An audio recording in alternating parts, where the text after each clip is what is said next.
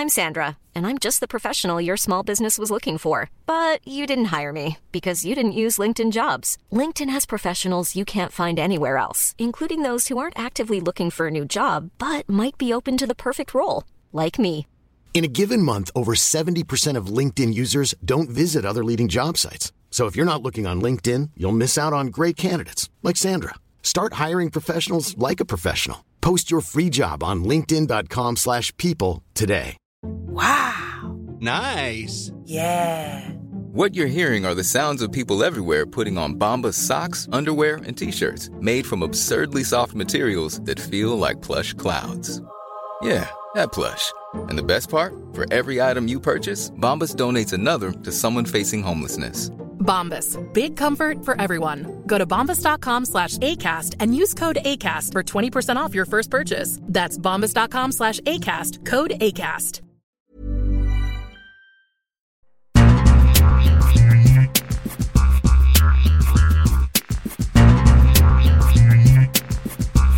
Hello and welcome to the World Soccer Talk podcast. In this episode, we discuss the impact that VAR is having on the sport of soccer, CBS's big addition and big loss to their coverage of the UEFA Champions League that begins this week, our recommended games to watch midweek, and, of course, the letters from you, the listeners. My name is Christopher Harris. I'm joined by my co-host, Kartik Krishnaiyer. How was your weekend, and how was your soccer watching? Yeah, I suppose the soccer watching was all impacted by VAR, which we've said previously the Bundesliga is a league that may be less compelling now than the Premier League, but they don't have these bad VAR decisions in the Bundesliga. So I found myself, as the weekend kind of dragged on, starting with the Dortmund game Friday, gravitating a little bit back to the Bundesliga because the thing about watching the Premier League as a neutral, but as a neutral who tends to support, I'm a Manchester City supporter, and obviously they've been at the very top of the league the last few years, but beyond that tends to support the underdog, is that it feels like VAR is not equitable. And I would include Man City in this, right? Man City got a horrifically unfair VAR decision in their favor last year against Everton, which almost relegated Everton. You could say handed the title to Manchester City, but I think there were some decisions that went Liverpool's way through the course of the season as well. And then this weekend, I think what you saw was VAR generally favoring the bigger sides. And that's something that bothers me. I mean, it bothered me the first year VAR was in, where it seemed like the teams that were getting hurt the most by VAR were Wolves and Sheffield United, who were recently promoted teams from the Championship who were punching above their weight. And it seemed like they were on, and this could all be coincidence, but I don't know. We're now 4 years into VAR in the Premier League, and it's, I'm sorry, I know we should be talking about the actual matches, but VAR for me is the overriding factor of this weekend, overriding takeaway. So it does favor the big teams, so it seems, but also the big teams have oftentimes the biggest crowds. So I just wonder, in terms of being at Stamford Bridge and with the fans as loud as they are, if whether it's Old Trafford or Stamford Bridge or the Etihad or other stadiums, whether that crowd noise and that level of ferocity from the fans, if it does have an influence on the referees. Of course, I think in many ways, if Christina Unkel, the referee expert, was on the phone with us right here, she'd say, no, it wouldn't have an impact. These are impartial referees. They have played and refereed in the biggest stadiums in the world. They know the pressure. But subconsciously, it must have an impact, I would imagine. Kartik, do you agree? Oh, it absolutely has an impact. That's my entire theory, is that because you're adding a second level of subjectivity, which it is subjective, the VAR interpretation. And I even think it's subjective when they draw the lines on offsides, because I want to go back and look at the offside call against Connor Cody for Everton. I believe that when the ball is played, he is behind the ball, even if he's ahead of the Liverpool defenders. But I feel like that the freeze frame they used was after the ball was released and moving diagonally backwards or diagonally to whatever direction from the foot of Neil Maupay towards Connor Cody. So, I mean, even in those cases, there's a subjectivity involved. And it seems to always, I don't want to say always, but it seems to more often than not favor the Liverpools and the Man Cities and the Chelseas and the Manchester United. And it just leaves kind of a sour taste in my mouth. And on the Cornet goal that was disallowed, I mean, come on. I think that was ultimately impacted by the Bridge crowd or by some sort of momentum in the match or whatever it was. It doesn't seem like these calls are not being made letter of the law. So what I had been sold on with VAR, I had been opposed to it, and then I flipped as it was implemented because I had been convinced by referees that, it's going to be letter of the law. It's going to be very, very objective. The VAR official is going to be cast aside in another place, all of which is true, and that this will allow the crowd and the factors in the match that may influence a poor decision or the quick pace of play, which may create a bad decision or a wrong decision. This will correct that. Well, in fact, all it's done is added another layer of that, in my opinion. It's made the match worse. It's made the game worse. Yeah, that's my biggest takeaway from this is it's and this is not a new topic, right? This is something like you said we've been talking about for 4 years now with VAR in the Premier League. But to me, whether it's the Premier League or MLS or Bundesliga or Serie A or any league around the world that uses VAR, and not every league uses VAR, but what for me happens oftentimes is it takes the fun out of the game. It takes the excitement out of the game, and we saw that too. I mean, the Brighton game. With Alexis McAllister scoring the goal of the season, and after you thought it was a fantastic goal, the crowd goes wild, the player celebrates, and then it goes to VAR, and then it's okay, a lot of scrutiny, very tedious. Okay, was that player offside or not? And by the smallest of hairs, he was offside, and by the letter of the law, the correct decision was made and the goal was ruled off. But, Kartik, I'm going to have to call you on this one, though.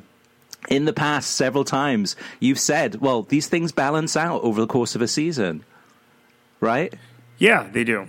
And it already has for Chelsea, because Chelsea fans were going crazy after the Spurs match, right? They were complaining like mad that there was some sort of conspiracy against Chelsea. And who was it? Was it Michael Oliver? Who was the official that day? Or was it Anthony Taylor? I think it was Anthony Taylor. Anthony Taylor should never officiate at the Bridge again. He should never be allowed to a Chelsea match again. 2 weeks later or 3 weeks later, how many weeks it's been since that Spurs match, they clearly stole 3 points, lack of a better term, even though you could argue 2 points were stolen from them in the Spurs match. So this stuff all balances out. I believe it does balance out over 38 matches. Where it doesn't balance out is when you have calls like this in cup competitions, which through the years, it feels like Barcelona and Real Madrid have benefited more from botched calls in UEFA competitions than other sides. And I even remember a two-leg tie between Juventus and Real Madrid where there were all kinds of strange calls, all went in Real's favor. Bayern and Real Madrid, same thing. They all went in Real's favor. Barca and Chelsea, we know about that story. Barca, Arsenal. So, I think over a league campaign, it does all even out, but it takes those moments away from fans. The cauldron that is Goodison exploding when Maupay plays that ball across to Cody, which, again, I still believe is onside. I might have to go back and find some freeze frames or do freeze frames myself because I think he was behind the ball. I'm convinced of that. I know he was. I know the last Liverpool defender he was ahead of, but that's immaterial. Actually, remember with offside. But it's taking those moments away. It's taking the moment away on the McAllister goal at Brighton. It's taking the moment away for the West Ham traveling fans at the Bridge. And we know what an intense derby that is. We know what an intense grudge match that is. And that's now my biggest complaint.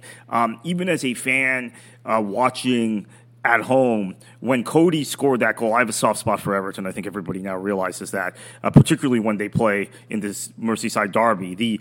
The excitement, the sheer joy I got from that goal in the 71st minute, I believe it was, putting them ahead in a Merseyside derby, which is not a position Everton has been in at Goodison in the last... I think they last won a Merseyside derby in Goodison days after Fenway Sports Group bought Liverpool. So that was in November of 2010. To take that moment away is just it's really harsh. And I know that people say, well, you're getting the VAR defenders say that you're getting the right calls now, and it's a more fair and just game. The sport is always filled with inequities and inequalities. It wasn't meant to be fair results wise. And I maintain, even without VAR, officiating decisions tend to even out over 38 matches. So if you have VAR, they tend to even out. If you don't have VAR, they tend to even out, and you tend to get the best champions. The right teams get relegated. I think there was one exception, which was the year Sheffield United was relegated under Neil Warnock. I think they got really some bad luck with officiating, and then obviously the Tevez situation with West Ham. But generally, these things even out. And adding VAR has just added more outrage and complication and anger to the pod. Yeah, you also had, of course, Martinelli with that wonderful goal at Old Trafford for Arsenal, which was called back. Yeah. I think rightly so in this one, where the foul earlier, Martin Odegaard, kind of pushing and kind of... lower contact on that one. But also you had Newcastle United that had a goal that was disallowed due to VAR. And in both the instances with the West Ham United equaliser, which was chalked off, disallowed, and then the Newcastle United winner that was also disallowed, the PGMOL, which is the refereeing body in England, has come out to say that mistakes were made in terms of the way that VAR was used. So West Ham definitely will feel, really kind of tough there in terms of, they could have had, that would have been an equaliser. That would have been at 1 point at Stamford Bridge. That's huge. They walk away with a loss. Newcastle United, that could have been a victory there against Crystal Palace. Instead, that's a draw, and you've lost 2 points there too. I think, again, at the end of the day, for me, the VAR thing is it's taking the excitement out of the game. Because when you see great goals, or any goals, you celebrate, but now you're almost holding back because you're like, oh, I don't want to celebrate too much just in case this is ruled off. The other thing interesting, Kartik, this week is that UEFA, for the group stage of the UEFA Champions League, is going to be using the automated offside technology, which has been used in the last year or two in different women's soccer competitions, as well as some other tournaments, I believe. And this, we go back to kind of, that moment in the Everton match where you said that the freeze frame was at the wrong moment. Maybe this will resolve those things where instead of...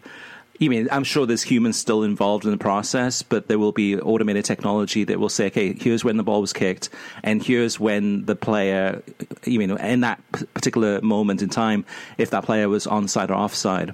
I still think at the end of the day that the offside rule needs to be changed, because we're getting into a situation, and this has been going on for a few years now, where it is so... The margin, the margins are so small that you can be off by, a couple of inches and it's ruled offside. To me, I think there should be clear daylight.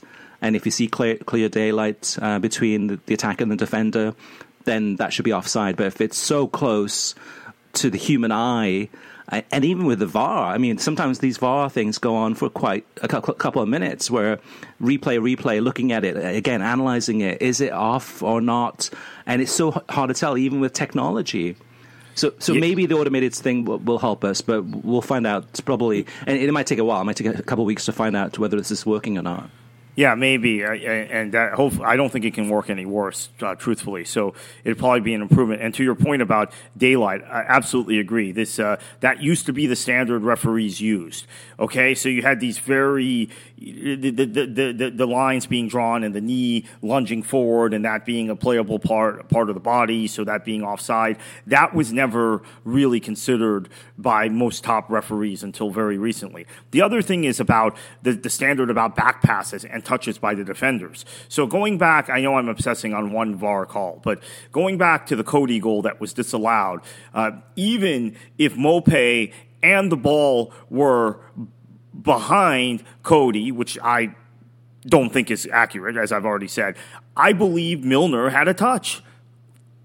That the ball may have touched off of Milner's boot, whether he intended to play it or not. So maybe it didn't. So, but if it did, then I think that shouldn't be offside. But I know now the standard is if the defender intended to play the ball. Well, if a guy didn't intend to deflect a ball into the back of the net, a defender, then maybe that shouldn't count. That shouldn't be a goal by the same standard, right? All these shots that take wild deflections off defenders but are shots on target and then the keeper's wrong-footed, I think it's ridiculous. If a defender touches a ball, then I think it's a live ball and their offside should not apply. I don't care whether it was intentional or not. So the offside rule needs to be re-examined.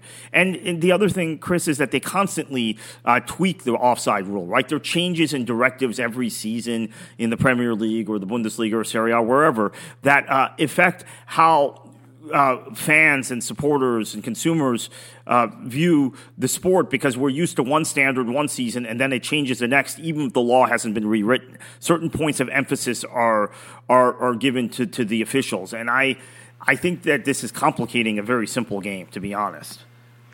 Yeah, I agree. I mean, the thinking originally was that technology would benefit these decisions. I mean, the goal line technology to me is perfect. It doesn't work 100% of the time. There's been instances where it hasn't worked, but 99.9% of the time, goal line technology works, and that's simpler. That's more objective. I think the technology is complicating things, and to me, it is diminishing the actual end product, which is like for this podcast, Kartik, every week we want to talk about all the great things that happened, what wonderful match we watched, you mean whether it was a comeback, you mean Montreal coming back and beating Toronto, or what the Inter Milan derby, whatever it may be. And of course, we saw those games, and we saw a lot of great goals and action. But instead, we're talking about VAR, and I don't want it to be that way. You mean, but it has to be talked about because it is having such an impact, and to me, a negative impact on the game. Yes, it's making some right decisions, but it's not helping with the enjoyment and kind of flow of the game because it's stop, start, going back, and just micro-analyzing situations. It's taking the fun out. Yeah, and quite frankly, this weekend, maybe I'm a sourpuss, and if you feel that way, we have the listener mailbag. You can come back at me or at us for it, but it's obscured the entire weekend for me, at least in England, at least in the Premier League. And maybe this is me, my own psychology, which is I need to work on, but I've gotten kind of depressed about some of these VAR calls and the way some of these results went as a result. I mean, because particularly Everton and West Ham, to where and Newcastle to a lesser extent, to where I'm thinking, man, this is just it raises your blood pressure. It leaves you feeling angry for a period of time that then extends into the next match window. It really dampers the enjoyment of the sport. And the McAllister goal, same thing. It had me upset, although I guess Brighton still won and still won going away. But it's just it has added another layer, not only of subjectivity among officials, but another layer of controversy that obscures the actual matches. So you're different than me, Chris. You were focused on the football these last few weeks. I was so exhausted by Thursday night. I basically wanted to sleep all day Friday, and then I watched the Dortmund match and the Burnley-West Brom match in the afternoon. But I was so exhausted by transfers, and this whole the last few days. I don't remember a transfer deadline day being this hectic with so many late moves in a window that was already an extended window. So real craziness Wednesday and Thursday. And then to go from the transfers to saying, okay, we're finally going to settle down and watch football. We know what the squads are now. And then this is the first weekend as a result. But the good news is, honestly, in Italy, which I watched a little of this weekend, in Germany, which I watched more than I have all season, they don't have these problems. And they have VAR there. So it may not be VAR. It might be the way the Premier League does VAR, which I think we've said before on this show. Yeah, and that's the thing, too, about the Bundesliga. You mentioned earlier that you kind of watched a little bit more Bundesliga this past weekend than previous weekends. I think that Friday game has a big impact. It's one of those things, it's almost like an appetizer. The Premier League doesn't do a lot of Friday games, but when it does, it kind of, usually I gravitate to that Premier League match on a Friday, and then that leads me into the weekend and gets me hooked on that one, and then I'm watching the Saturday morning one, and so on and so forth. And I think with the Bundesliga, even though that Friday viewing number, I'm sure, and we've seen this in previous years, the Friday viewing number isn't significantly large, it does hook your attention, and it grabs you in terms of the storylines, and then you're more likely to watch on the Saturday. However, Kartik, I don't know if you saw this, though. This past Saturday, Union Berlin against Bayern Munich, a massive game, right? Top of the table clash, top three clash. And ESPN Plus had some major issues. I think for the first half hour, basically, it wasn't working. And then it would work, and then it would stop, and then it would work on some devices, but not other devices. But unfortunately, that's the only option, right? When you're on a streaming service where all the games are on streaming and that's it, and it's not working, and it's a big game. By the time it came back, when I got it, it was already missed 2 goals. It was already, I think, 1-1 to both sides. Yeah, we missed both goals in the match, and that's a classic example, right? Because I'm frustrated by the way Everton-Liverpool has finished. Also, quite frankly, I think Van Dijk should have been sent off for his studs-up challenge on Onana, and if it were the other way around, Liverpool fans would be flooding Twitter saying, Everton players are always trying to hurt Liverpool players, and Everton are a dirty team, and they made this allegation for years. When the shoe's on the other foot, Everton fans aren't saying the same thing. But anyway, VAR missed that also. So I was really kind of angry after that match, even though I know the draw is a good result for Everton.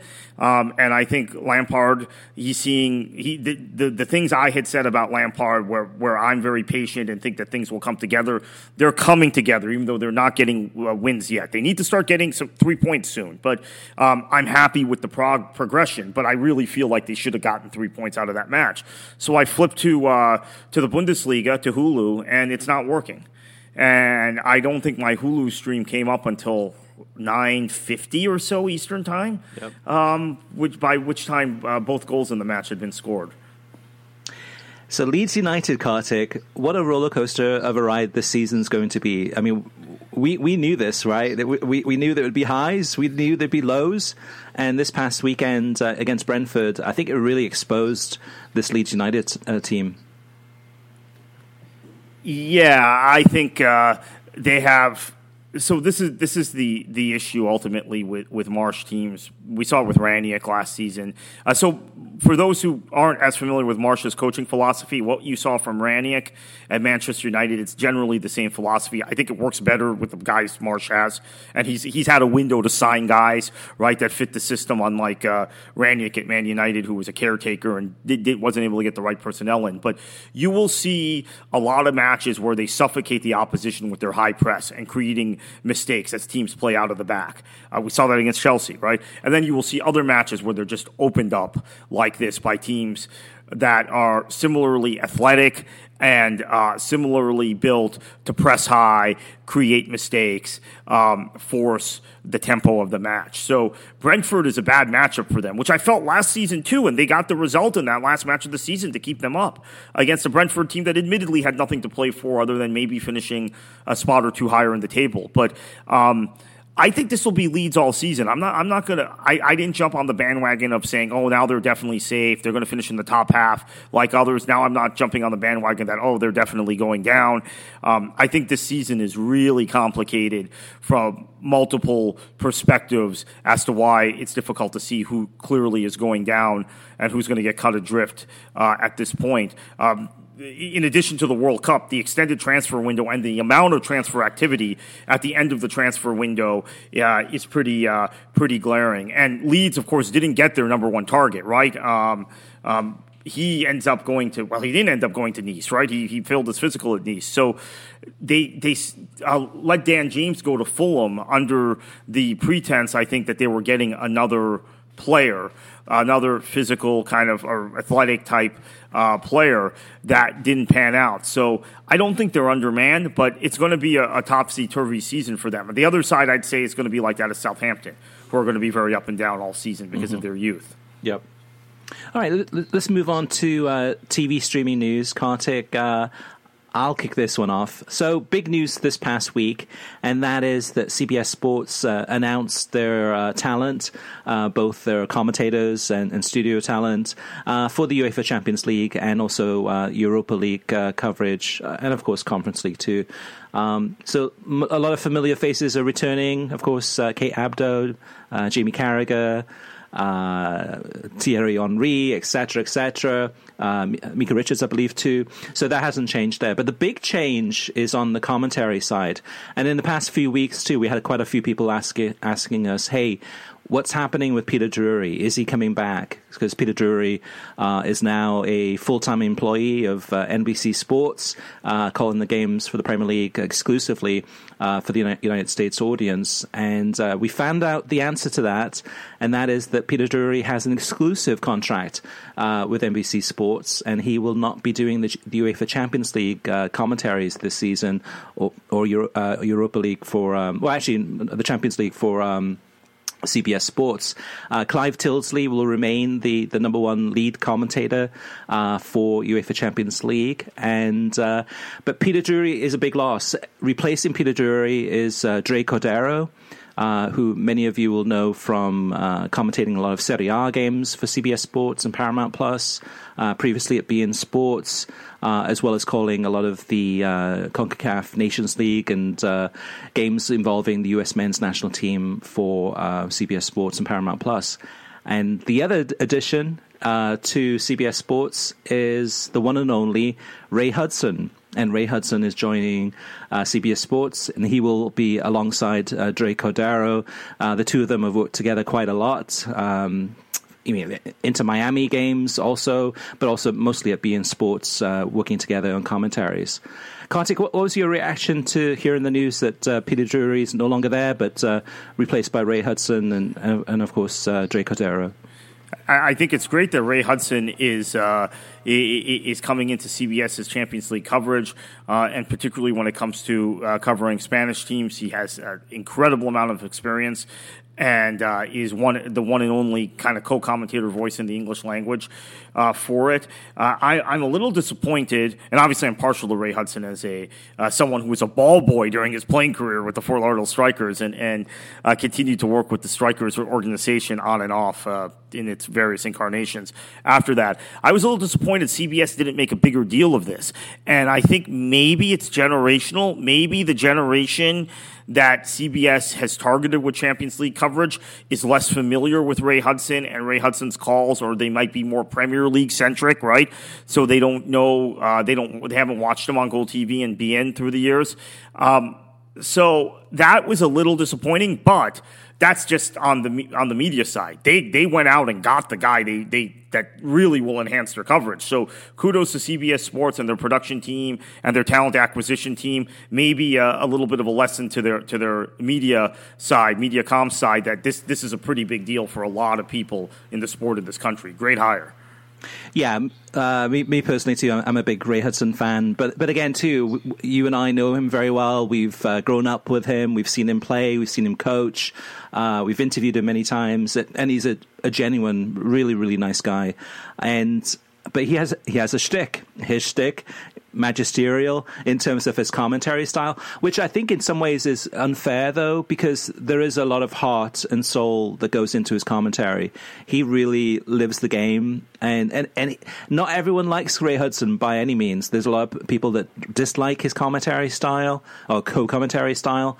There's a lot of people that love it. I haven't found too many people that have been in the middle, where they're kind of been indifferent. You either love him or hate him.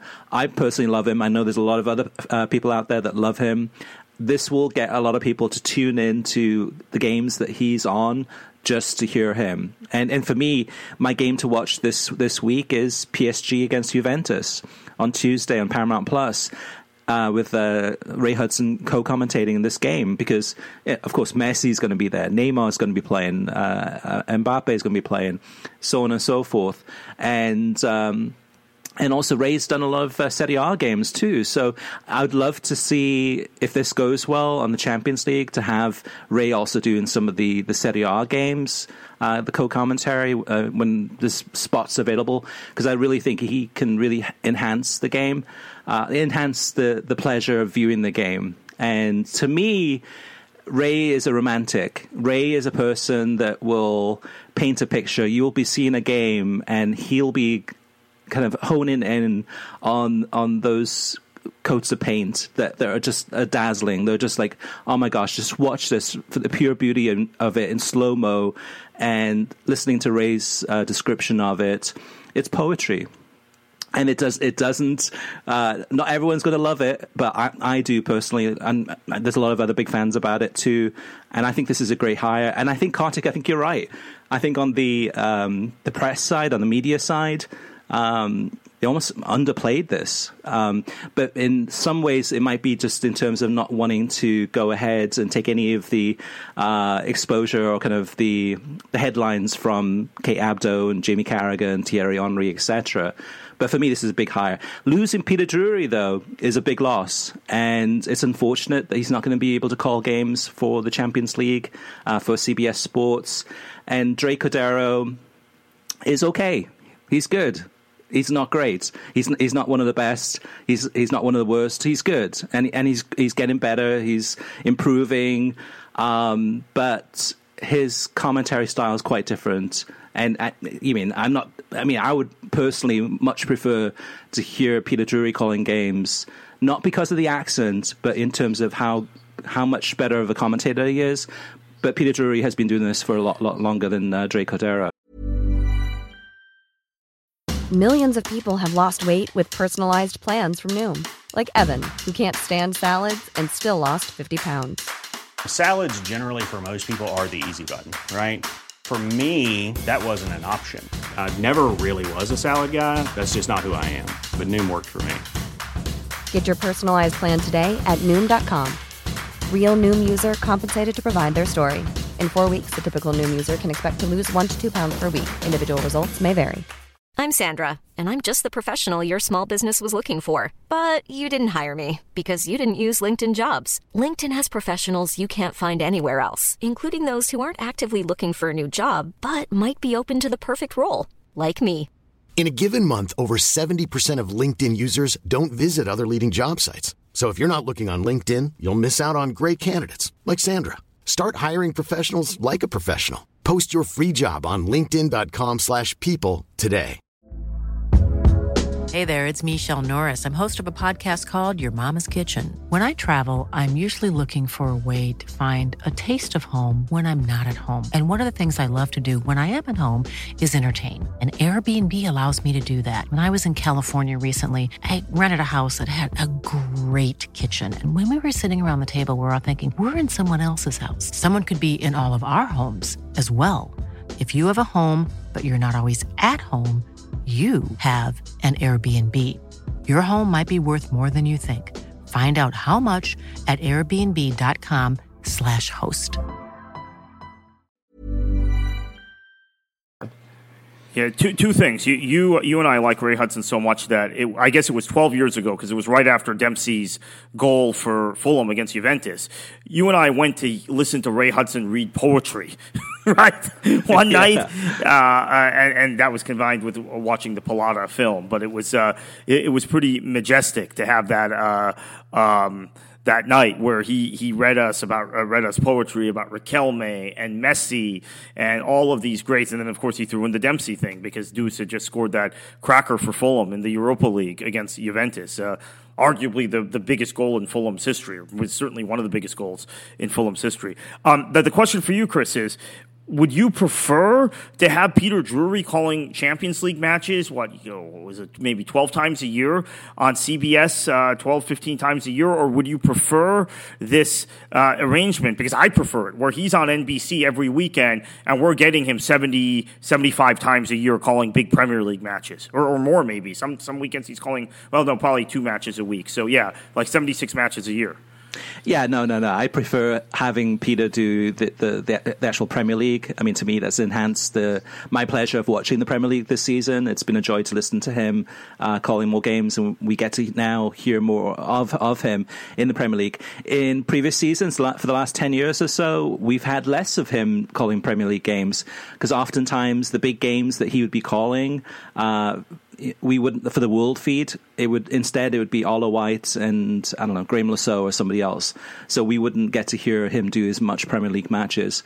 However, I would love the best of both worlds, and that would be to have him doing Champions League and the actual Premier League too. But I guess, I mean, it does show in some ways how competitive things are. NBC Sports must have made the decision to say, hey, no, you can't do CBS Sports coverage of the Champions League. You are a full-time employee of NBC Sports, and we'd rather you not do that Champions League stuff. But the other thing that's interesting about this, Kartik, I think for the first few weeks of this group stage, every single game is on Paramount Plus. There's no games on television on the English language side. What we do get on English language television is the Golasso show, so the Whip Around show, which for the group stage has... it makes sense in some ways if there's a lot of goals going in. There's so many games happening at the same time. On the Spanish language side, in previous years, we've had a lot of the games on Univision, Uno Mas, Galavision, Tuduen. This year, most of the games, a large majority of the games, are going to be on ViX Plus, which is their paid streaming service. So that's a big change. The Paramount Plus on the English language side, I think a lot of us have gotten accustomed to that. It's cheaper than ViX Plus. I think ViX Plus is $7 a month, and then Paramount Plus is $5 a month. So this will be a big test, I think, for the CBS Sports versus Univision battle. Having said that, though, too, Kartik, I think hiring Dre Cordero and Ray Hudson is going to be appealing to a lot of the bilinguals, kind of the households that speak English and Spanish. And maybe CBS Sports thinks that having Andres Cordero on these calls with Ray Hudson too, and with Ray, of course, I'm sure he's going to be calling a lot of the PSG games and Barcelona games and kind of the European, whether it's Spanish teams, Italian teams, etc., whether that was part of the decision-making process also. Yeah, I think that's a great point. And I've been amazed that CBS's ratings have been so high while the matches are available on Univision. So this maybe cuts into a different demographic for them, a demographic that is watching the Champions League but on another network. And that also sets up well for the next 6, well, I guess now it's 8 years, right? They have this for 8 more seasons. So now that they've got the long runway, which is always a problem with these rights deals in the past when they were on 3-year cycles, they can really begin to hone in on targets in terms of demographics that they might want to shift over gradually to their coverage. So I think this is all very smart and strategic from CBS's point of view. So what about the evolution of Ray Hudson as a co-commentator? Because when he was coaching in Major League Soccer, he started doing some games for ESPN. Actually, before he was coaching. So before he was coaching in MLS, he was doing games for ESPN at the time. And then he became a coach in MLS, and then that ESPN job, obviously you couldn't do both. But from there, he's done Goal TV, like you said, went on to beIN Sports and was really kind of the main person at beIN Sports. Then was doing Inter Miami games. But now, to me, this is a big step up for him personally. CBS Sports, you can't get much bigger than that. Yeah, no, you can't. And I think that this is a huge step up. And there have been calls for years for national broadcasters to hire Ray Hudson, right? Literally, since we started doing this show in whatever incarnation, in 2006, I believe it was. Maybe it was 2005 with you. I didn't join you until 2006. There have been calls for, why doesn't ESPN hire Ray Hudson? Why doesn't Fox hire Ray Hudson? Why doesn't NBC hire Ray Hudson? Why doesn't Turner hire Ray Hudson?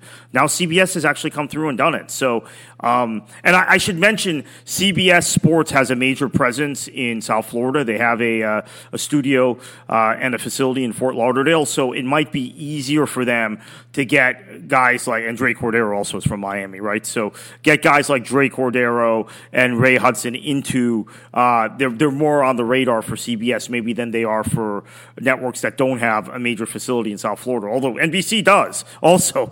So maybe no excuse on their front, but again, Ray Hudson maybe doesn't fit the Premier League very well. It's more a continental thing, and so great move by CBS. Yeah, I think in many ways, though, too, Kartik, this could be another step up for Ray Hudson, opportunities. Maybe if he does well at CBS Sports, maybe, and that might not be an exclusive deal, maybe he can also do some coverage for some of the other broadcasters. But yeah, no, I'm looking forward to watching it. I think one more thing about the Ray Hudson thing is that I think this is a huge plus on the highlight reel. So I can imagine in terms of UEFA Champions League highlights, you mean on television or online or on social media, and you've got Ray Hudson, you mean, explaining a Messi goal or a Neymar goal that would get a lot more plays, a lot more interest than, say, I don't know, no offense, but like Rob Green as a co-commentator, who is going to be one of the CBS Sports' co-commentators with Clive Tildesley. So, yeah, no, I think it's going to be a big plus for CBS Sports, and I'm looking forward to it. Let's move on to listener mailbag. Kartik, I think you and I have been watching Welcome to Wrexham. We'll probably do a show entirely on Welcome to Wrexham, our thoughts on this series from FX. Chris says, I briefly wanted to offer my thoughts on Welcome to Wrexham so far. I think it's a well put together series, so much so that I have stopped watching Hard Knocks on HBO Max. Unlike Hard Knocks, in my view, this is a true underdog story with just a touch of Hollywood in it. The owners are not the stars of the series. Instead, it's the real-life stories of the players, the town, and staff at Wrexham that makes this series so good. One of the best new series I have watched in recent years. All right, moving on. Let's see. Greg's got some feedback for us about last week's episode, talking about the managers under pressure. We talked about the four managers, and then within 24 hours after that podcast came out, Scotty Parker got sacked. There's 3 more to go. But anyway, Greg says, the four managers discussion last week got me thinking, swap them around. Would Brendan Rodgers at Aston Villa do better than Steven Gerrard? Yes. Would Rodgers at Everton do better than Lampard? Maybe, but their issue is getting someone to score. No manager can get the goals out of that front line when DCL is injured, which is often. Would any manager at Leicester be in the same situation? Yes. The club is a mess financially, and the dressing room must be unstable given the captain leaving a week before the season starts and Fofana downing tools. Maybe the dressing room is his doing, or maybe the players can see that ownership is tightening belts. They also don't have a director of football, as they're waiting for that guy from Southampton to finish his gardening leave. Same with Bournemouth. No manager, aside from maybe Big Sam, could keep them up. But does that make you wonder about Scott Parker? He's now been at odds with 2 successive owners. Maybe it's his bad luck. Maybe he's a bit of the pill. Would Steven Gerrard do better than anyone else at the other 3 clubs? Lampard? I don't know. They don't seem to have much in their managerial toolkit other than, come on, boys, we have to outwork the other team. And on Scotty Parker, I have to say, we did a Twitter space at the end of the transfer deadline day, and I had a lot of listeners. Some were from the UK. It was crazy. People stayed up, did this at 8 o'clock Eastern time when the window shut, and I had car problems. I still actually have one of my 2 cars that's not working, that's not starting. So I had to have a mechanic come here, and I missed the last hour of the window and ended up pushing the space back to 8 p.m. Eastern, which is 1 a.m. UK time. There were still people in the UK up, wanting to talk transfers, who jumped on my space. And while we ended up going through the transfers, when we got to Fulham, the conversation then shifted away from transfers to Scott Parker, and basically Parker should never manage again. And these weren't Fulham fans, by the way. One guy leading the charge was a Chelsea fan. Parker should never manage again because Mitrovic obviously got neutered by Parker. Now in hindsight, Marco Silva, we give him lots of plaudits. I rate Marco Silva pretty highly as a manager, but what did Silva do according to the people on our space? He just realized that he had this great number 9 and decided to play to his strengths. So I think Parker's reputation is as much damaged by Fulham post-Parker as it is his stint at Bournemouth, which you and I have talked about since January, right? That Parker was underachieving at Bournemouth. In terms of Lampard, I think he has more in his toolkit than just the rousing speech, although that clearly is a big part of it, right? Because Everton's giving spirited performances. You see what Everton's trying to do tactically, and it makes sense. It's just taking some time with all the new players. In terms of Gerrard, we saw more this weekend, right? Douglas Luiz being inserted in more of a kind of attacking role, more of an 8 than a 6, and maybe even you could argue playing a little bit of a 10. No Coutinho, no Buendia in that starting lineup. Maybe this was to counter Man City, right? But it looked like Villa looked better playing with Luiz in a more central, advanced role, and with some protection behind him than when Coutinho was there and Luiz is dropped further back, and you have McGinn trying to connect the lines between the two of them. So I think that was an improvement. In terms of Brendan Rodgers, I don't know. Leicester is a mess. And the situation with Leicester will be interesting when the new director of football comes in. There was some dissatisfaction at Southampton with the acquisition policy. Southampton had the magic touch for many years with going into the continent, getting guys, and then flipping them. I mean, even guys, you think about guys like Sadio Mane and Graziano Pella, and some of the guys they brought in from continental clubs were either big hits for them or were sold for massive amounts of money. I mean, obviously, Van Dijk coming in from Celtic also. Now there was some dissatisfaction, and they went ahead and poached a guy from Manchester City who knows the Man City system really well, which is why Southampton has brought in 3 or 4 Man City players. I think 4 Manchester City players over the summer, right? Young players from Manchester City, either on loan or bought them outright with a buyback clause. So how he'll fare at Leicester is anyone's guess, and I think there's also probably some knock-on effect now from the ownership issue, from the owner passing away. His son has run the club. Obviously, they won the FA Cup. They finished 5th 2 successive years, 2 very good seasons in the Premier League under him. But that may have just been a knock-on effect. Now we're seeing the first sustained rebuild under the son, the younger owner, and it's not going very well. So maybe that has a lot to do with what's happening at Leicester as well. Yeah, definitely ones to keep an eye on in terms of Leicester, Aston Villa, Bournemouth with a comeback victory over the weekend, and those managers still under pressure. I mean, obviously with Bournemouth. It'll be interesting to see if that will continue. And actually, I should mention Bournemouth. I think that they'd be better off not getting a Big Sam and getting a manager who is willing to play some good football with the team they have, because they have a lot of parts that are left over from Eddie Howe that can play football. I've suggested Chris Wilder. Now, of course, Borough have started terribly in the championship, but I still think that's a guy that might be able to squeeze 40 points out of this squad just by virtue of the way he sets up his team and the way he plays. Although it can go terribly bad with him, as we saw with Sheffield United the second season in the Premier League, and now with Borough, because Wilder is not going to sit back and stick 8 men behind the ball at any point. So that it could be risky, but I think maybe not necessarily him, but a manager like him is where I'd go. Maybe Slaven Bilic. That might be the right guy. Mm-hmm. All right, next up is Dave. Dave says that the Premier League has a lot of money and prestige right now, and it seems to be only increasing. Will they squander their advantage somehow? It was not that long ago that the Premier League was on the verge of losing the fourth Champions League slot, while nobody outside Spain could beat a Spanish team in the Champions League or the Europa League. I guess you never know what the future holds, but the Premier League is in an enviable position. JP says, all the talk of the Premier League being the de facto Super League is premature. Yes, it's the most popular domestic league in the world. Yes, they spend the most money. That doesn't always mean they have the best teams or most attractive matches. The Premier League has had a large advantage with their television contracts for many, many years already. Some of those years produced poor results in European play.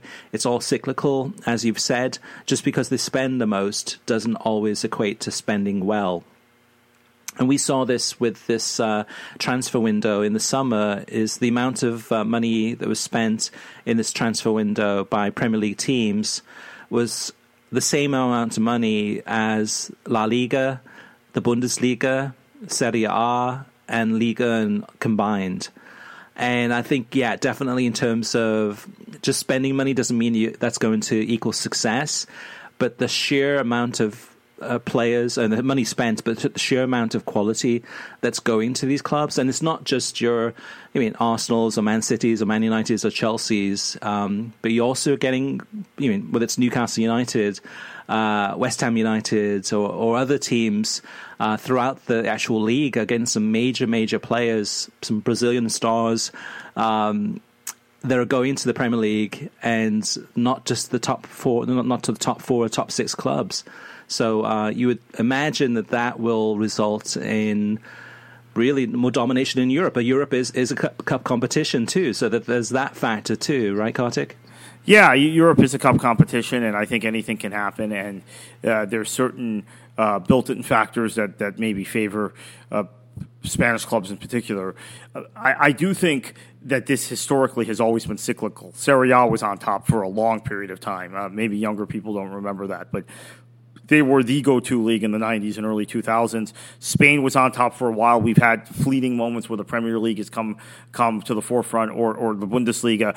But now it feels like the cycle might be broken because the disparity in TV money, and not just TV money, but commercial contracts and sponsorship for individual clubs, for clubs beyond the top clubs in a league, are so skewed. So, for example, while Bayern still draws about as much sponsorship revenue as any club in England, right? You compare hypothetically West Ham or Brighton to similar level clubs in Spain and Germany and Italy, and the sponsorship revenue is off the charts for the English clubs by comparison. Then you throw in the television money. So I think that while the assumption is it's cyclical, and there seems to be some sort of built-in campaign, right? This narrative, almost like a very preachy political campaign that's being created on social media to push back against the notion that English clubs are dominating. Or there are also people saying that there has to be some sort of regulation of English clubs that somehow shouldn't exist for continental clubs, right? There has to be some sort of standard or regulation imposed by UEFA or FIFA to bring English clubs back to the mean towards Spanish and Italian clubs. Even though the fans of Spanish and Italian football, Chris, have never advocated this for Eastern European clubs or clubs from the Low Countries or clubs from Scandinavia, right? When Spanish and Italian clubs have been beating up on those clubs in Europe, it was never a problem. There was never anything wrong with the system. It's only now that they see England's clubs pulling away and the English league pulling away that suddenly there has to be some sort of regulation. I love how that works. But I don't think any of that is going to matter. I actually think the cycle now, Chris, has been broken, and the Premier League is going to pull away. Champions League's a cup competition. Anything can happen. I don't know that it's a really good standard. I mean, maybe it is a standard, but it shouldn't be the only standard for comparing and judging leagues. But I think in just the general overall drift of where top players are going to go, where guys are going to want to play football, it's England. It's the Premier League. And this applies to people from everywhere. The influx of Brazilian players to the Premier League in the last few seasons is pretty significant, Chris, because this is something that always was the missing element in the Premier League, right? There were a lot of top Brazilian players in Italy always. Spain less than Italy. Germany developed, there was a period where there were a lot of the top Brazilian players were going to Germany. Obviously, always been a ton in Portugal. Now you're seeing, I want to say, the majority of Brazil's really elite players, maybe of their top 20 players, the majority of them are now playing in England. It might even be 15 of the 20. I actually should do this and count it up. But if you go position by position in the Brazilian national team and who's going to start, who's going to be the backups in Qatar, I think the majority of them play in the Premier League now. Yeah, that's always been the discussion in previous years where we talk to people about the best leagues in the world. And oftentimes it would be a discussion, kind of a heated discussion between La Liga versus the Premier League. And on the La Liga side, oftentimes they would say like, well, yeah, but still, you've got the best players in the world don't play in the Premier League. It's Messi playing in Spain. It's Neymar playing in Spain. Those two players in particular have now moved on, of course, to France.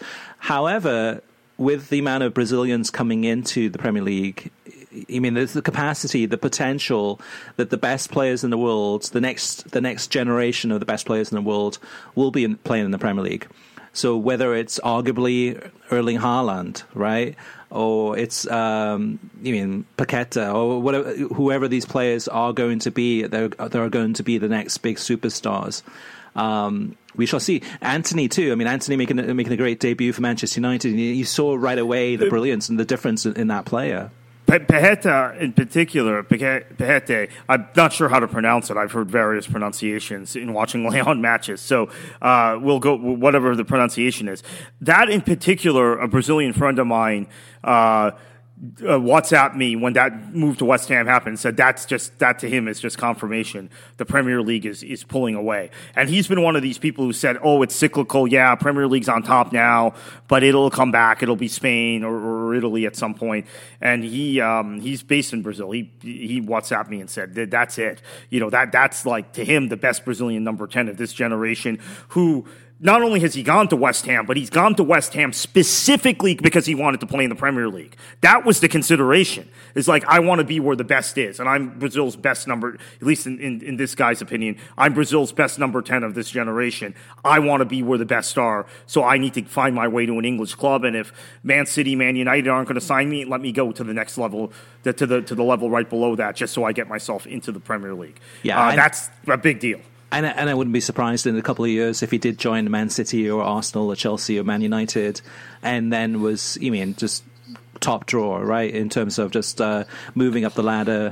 Hopefully he'll do well at West Ham. Hopefully he'll stay there for a long time. But I think he probably will, because Moyes is one manager, and I explained this to this guy. I'm like, I think the reason he's going to West Ham is Moyes is a manager that still values the use of a number 10, which is kind of now passé in club football, maybe not at the international level, but in club football, you see teams playing either in a 4-3-3 or a 3-5-2 or some variation of those formations, which doesn't feature a central playmaker. West Ham, throughout Moyes' tenure, and this was the same thing at Everton, always have had that central playmaker, whether it was Timmy Cahill. Recently with West Ham, he's alternated Lanzini, Benrahma, Fornals, but he favors that central attacking midfield player that a lot of managers are phasing out in their setup. So I think West Ham actually, from a playing perspective, is probably a great fit for him. And he looked pretty tidy in his debut against Chelsea. Obviously, we've talked ad nauseum about VAR in that match, but the match itself was pretty good. Yeah. Arsenal, Man United game too. A lot of good games this past weekend, and that's the thing. One more thing on this too, Kartik, is that taking the other than the Premier League, the next four top European leagues, and those four European leagues having the same spend as just the Premier League. I think what it may show is in the next few years is maybe a level of desperation in terms of the Barcelonas, Real Madrids, Juventuses of the world going into deeper debt just to try to keep up, just try to get those players, because that is their ticket to success in terms of whether it's the Champions League, sponsorship deals, ticket sales, TV revenue. TV revenue has such a big impact that the fear is that gap is going to extend even further, which is worrying signs for a lot of those big clubs in Europe. Just a couple more comments to go. Rico wants to talk about Anthony Gordon. Rico says, Anthony Gordon is another overhyped English player who doesn't compare to Havertz, Pulisic, or Werner, who have produced for bigger clubs and in the Champions League. I disagree with Kartik's assessment, and I agree with Christopher. If Gordon is worth $100 million, then how much is Vinicius Jr. worth? $250 million? Yeah, I can see that perspective if you're focused solely on the Champions League. But there's a consistency factor you need in the Premier League, which Gordon has shown at Everton, which Havertz has never shown. I don't even know if Havertz is... I would play him very often in the Premier League. I know he got the winner in this match this past week, but he's an inconsistent player. He has runs of form where he looks very good for 3 or 4 weeks and then fades for 6 weeks and then plays well in Europe, so we tend to forget about it. I don't think he's an elite Premier League player at all. I don't think he should be on a top Premier League side. Pulisic has had a lot of injuries. I think there's still some flaws in his game that haven't been worked out, but I think he has more upside than Havertz. Havertz I wouldn't touch, personally, if I were running a football club. And Werner, I like Timo Werner. I think he was underappreciated by fans in England. I think he did a lot of stuff off the ball that the two other players you mentioned, Havertz and Pulisic, don't do. Made a lot of good forward runs, did a lot of things in terms of his movement and drifting into space that enabled other players to do two good things for Chelsea in the attack. So, but he again lacked the consistency that I think Gordon has shown, albeit at a club struggling. But Gordon has been consistently good, I would say, since last December, since before Benitez got sacked. He's been consistently good through this point. I don't think Havertz, Pulisic, or Werner ever had a run of that long where they were consistently good in their play in the league, particularly Havertz. Again, I would go back to Havertz and say he's a flash in the pan. He's the type of guy who should be a reserve maybe on a continental club that's competing in Europe that you throw on for the last 30 minutes of a Champions League match. Maybe he'd be good at Real Madrid in that role, but I do not think he's consistent enough to be a starter in the Premier League for a top club. Last but not least, Ryan Evans says, I really wanted to get your guys' thoughts on the Alex Neil situation. I still don't know what happened to him and Sunderland. Judging from the contract, it seemed like he was never planning to stay long-term with Sunderland and jumped at the first opportunity he got to leave. Also, Champions League chances for Celtic and Rangers. Rangers worry me a bit because of their inconsistency. Celtic, I think, are going to be very good and at least make it out of the group stage. The man I dubbed King Kyogo, because he's the king of the Scottish Premiership, I think will show the world that he isn't just the big fish in the small pond, but a world stage superstar. So, Kartik, I'll tackle Celtic and Rangers first. Kyogo, I've watched over the past year. And for Celtic, what an exceptional player. Really, really good Japanese player. The Old Firm derby, which is this past weekend, he got injured within the first couple of minutes. Kind of a nasty blow to the shoulder. Hopefully he'll be fine for the game against Real Madrid. And that's the thing, though, too. I mean, like, even going from the Celtic Rangers game, which is, a big game, massive game, fun to watch. But the level of football between that and then playing Real Madrid, we'll see in terms of Celtics and Rangers' chances. I favour Celtic more in terms of their chances, but I'd like to see them get out of the group stage, but I'm not optimistic there. And Rangers are too inconsistent. It's just you never know which one's going to turn up, and they can be good, such as in the Europa League, but then they can also be pretty poor, as we've seen. What about Sunderland with the situation there, Kartik? Yeah, first off, I have to say Alex Neil going to Stoke wasn't that much of a shock to me. Stoke has been in this position where they have consistently poached managers since they've gone down, right? They've consistently poached managers that have been, they thought, the next big thing that can get them to back to the Premier League. They did it with Nathan Jones, who has been very good, except when he was at Stoke. Michael O'Neill, now Alex Neil. Now, unfortunately, though, this is reflecting more on Sunderland, right? And I think you have a situation where Sunderland is not a stable enough situation. And Neil, they went unbeaten, right, from February onward last year in League One to get out of the league. But you have a situation where I think the consensus is that this is a lateral move for Neil. So why would he make it? Well, they are clear. The reasons are pretty clear, in my opinion. I think they are in a situation where you're looking at Sunderland potentially having maybe another. They're not as chaotic a club as they were when, for example, the Netflix documentary happened. But I think there is a certain lack of stability in that club, and there is an inability for the club to go out and get the kind of players that he wanted. In addition to the fact that he was on a rolling contract, right? Which is the point you make, right, Ryan? The rolling contract was bizarre, and the rolling contract to me indicates there's still some backroom dysfunction at Sunderland. And the terms of his contract apparently had been improved since over the summer after they were promoted. But it was then not until Stoke and some other clubs, I should mention, from what I'm told, were sniffing around Alex Neil, that Sunderland's board came back to Neil and offered a more concrete contract proposal. Now, if it takes other clubs sniffing around to poach your manager for that to happen, maybe you really are at the wrong club. And Alex Neil is a wanted guy. He got Sunderland out of League One. He got Norwich out of the Championship, remember, and played some nice football in the process. He's a pretty good manager and still a young manager that's improving in each job. If I'm him, I walk, and that's what he did. All right, listeners, if you want to share any feedback that you have about anything we've discussed on the show, if you have any questions in regards to what we've talked about, or questions about streaming or television or Ray Hudson, whatever it may be, definitely share them with us. We'd love to read those out on air. You can reach us via email, which is web@worldsoccertalk.com. And then we've got facebook.com/worldsoccertalk.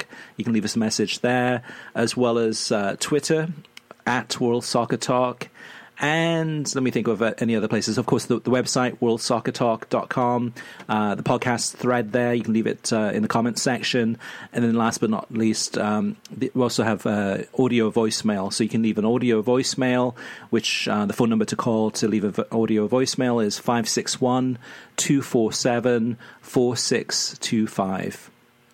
All right, Kartik can be reached on Twitter @KKFLA737 for sometimes Twitter Spaces, sometimes politics, sometimes Florida history, and definitely a lot of soccer there. I can be reached at The Gaffer or on the main Twitter thread, which is @WorldSoccerTalk.